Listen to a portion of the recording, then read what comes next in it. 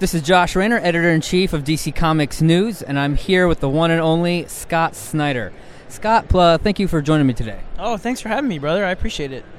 Now, your run on Batman made me fall in love with the character all over again. So I want to know, did you approach DC about tackling The Dark Knight, or did they come to you? No, they asked me what character I'd like to work on the most out of anybody, and I said Batman right away. He's always been my favorite character, not just in comics, but all of literature itself.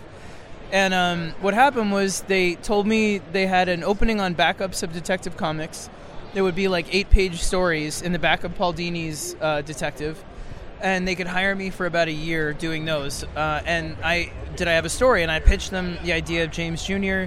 And Jim Gordon, and it was just going to be a small detective story. And then Paul Dini wound up with another project, and they asked me, did I want to take the features as well and have the whole book backup and feature?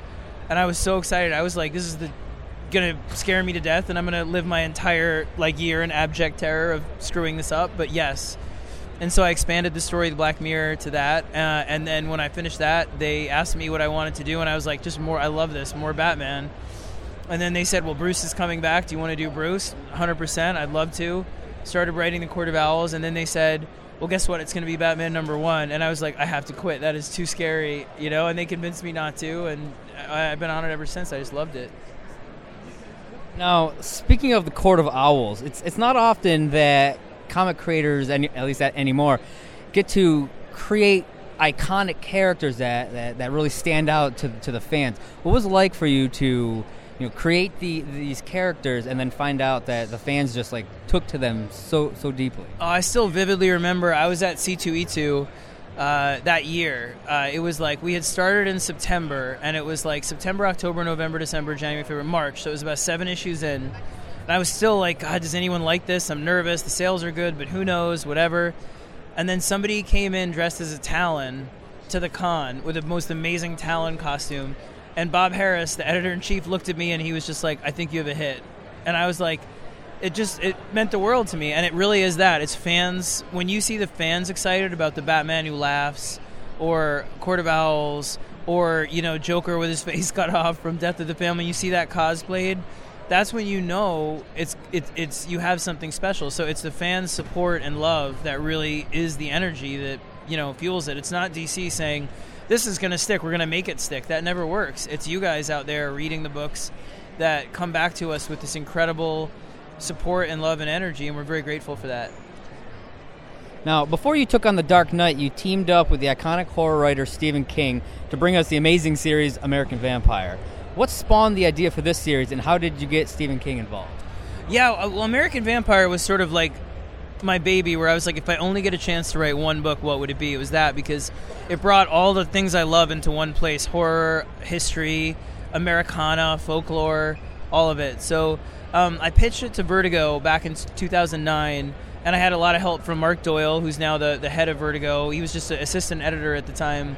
And Karen Berger, honestly, was my hero. She's the one that took a chance on us, and they took the book. And then the funny thing about Stephen King was then they asked me afterwards, they said, is there anybody in the book world that writes horror that might be able to give us a blurb or a quote? And I was like, well, I've been lucky enough to get to know Stephen King a little bit, whatever. So I asked Stephen King in an email, I said, do you mind reading this? And if there's any chance that you would be willing to do one line that's just I think this is good, it would mean the world to me. And he read it, and he was like, actually, I like it enough that I'd write an issue sometime. You should tell them that. And I was like, if I tell them that, they're going to want you to write issue 1 and not me. And he was like, go ahead. So I did. I told Vertigo, and I remember leaving a message. It was 7 o'clock on a Friday. I left it after the office was closed, and Monday morning at 8 a.m., everybody called. They were like, did you just say that Stephen King would write an issue of American Vampire? And I was like, yeah. So he wound up writing an issue that we were going to split over 5 issues. And instead, he wrote so much and was so incredible about, developing the world of the series off the outline, that he wound up doing almost 5 full issues, which we loved, So I was incredibly grateful to him. He's been a great mentor, supports new writers all the time. Just so proud of working with him in any capacity always. And is it true you started off writing short fiction? I did. Now, this is it's different from comics. Is it something that you'd like to go back to at all? Have you continued doing that in your spare time at all? Yeah, no, I mean, I always wanted to do comics growing up, but I wanted to be a comic book artist and writer. And I had a portfolio like all the way through college. And I actually went to school in Providence, Rhode Island, because I wanted to go to RISD on the side and take courses, and I just couldn't figure it out. I couldn't find a way to make it work with my schedule. So I fell more into the writing and then wrote stories that had supernatural elements, little things like that, sometimes on the side. And so I wound up kind of finding my way back into comics through that. When I started publishing stories, I got the chance to pitch. But I've always loved writing prose as well. I mean, comics is my love from when I was a kid, and you know, it'll never not be. So I don't have a lot of ambitions to go out of comics. But that said, I'm trying to experiment more now with projects that have prose in them in comics, like AD, After Death, that I did with Jeff Lemire. And I'm working on a project with Jock on the side a little bit that has prose and graphic illustration as well. It's a horror book that's almost a YA book. I'm really proud of it. So I'm trying to kind of incorporate different aspects of different kinds of writing that I've enjoyed into my comic books as I go forward. That sounds great. Is there any place that we can find your writings that you've done in the past? Yeah, I mean, I did a book. Random House published my first book of stories under their Dial imprint called Voodoo Heart. So that's where it's a kind of almost slightly magical or supernatural stories, but mostly realistic. And then I did a story called The 13th Egg that was about a superhero. It was about a kid that went away to war in World War II and was exposed to radiation in the Bikini Atoll tests and becomes like a supervillain almost. And that's a story that caught the attention of Marvel and DC, actually, and it was published in a book, called Who Can Save Us Now? It was about stories that involve superheroics written by literary writers, and that was what got me into comics. So if you could check that out too. Definitely. Now, you and your partner in crime, Greg Capullo, are working on a new series called Batman Last Night on Earth.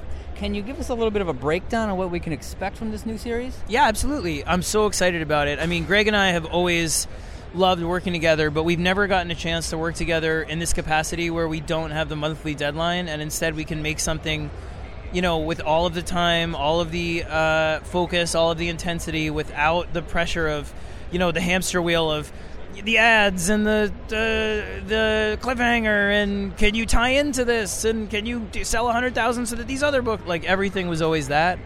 This is what can you make if we give you some space to make something special with no pressure like that. And I'm so proud of it. It basically is about Batman is on a case, and all of a sudden he wakes up from the case, and he's in Arkham, and his doctor is there and is like, thank God we finally found a medicine that gets through to you. You've been here for 20 years. Ever since you killed your parents in that alley. And that's the beginning of the book. So it's a Batman story that takes place, you figure out it takes place in the future, and it tells the future of our DC universe. I'm really proud of it. That sounds excellent. Thank you. Now, you've had the opportunity to put your spin on two of the major DC characters, Batman and Superman. Are there any that you would like to get your hands on and maybe finish off the Trinity, do something with Wonder Woman? Yeah, well, getting to do Justice League right now, I've really gotten a chance to write other characters like Wonder Woman, Aquaman, Flash.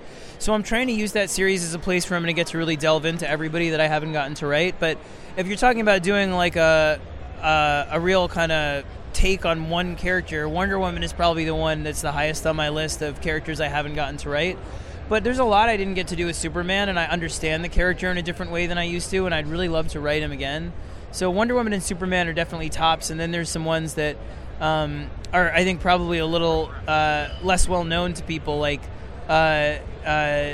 Kamandi. I would love to do a Kamandi story. I have an idea for one. I have an idea for a Detective Chimp story that I really want to do. Adam Strange is another one. There are a bunch. So, I mean, I'd love to do a Dr. Fate. He's another one that I've really fallen in love with. So, yeah, there's a bunch. There's a lot. There's still a lot of characters to use. And finally, if you had one piece of advice that you could give to anyone who's trying to break into the comics world, what would that piece of advice be? Well, I think nowadays the practical advice is you have to make your comics to get into comics. I know it sounds weird, but because you can find artists and make comics digitally, and you don't need Marvel and DC to make them the way you used to, and you don't need to physically print them and hand them out. I think that you are expected almost to make something and finish it and then show it to comic book editors and be like, this is what I do, this is my comic, this is how I write, this is how I draw, that stuff. So that's what I'd say in terms of like your resume is your comic that you made. But in terms of like more of sort of personal advice, the advice that I would give you is write the thing that you would like to pick up today and read the most. That's it. You got to write the story that you think you'd be most inspired to find on the shelf, whether it's funny, dark, political, totally apolitical, whatever it is. What would make you feel, I can't believe I found this comic today. It makes me so happy. Well, thank you very much for taking the time to talk with me. Anytime, man. It's a pleasure. And thank you guys. You guys have been very supportive of us. I really appreciate it. I know your site. I know you on Twitter, all that stuff too. So I really want to say thank you to everybody involved with you guys for being so awesome with us. Awesome. That means the world to me. This is Josh Rayner signing off.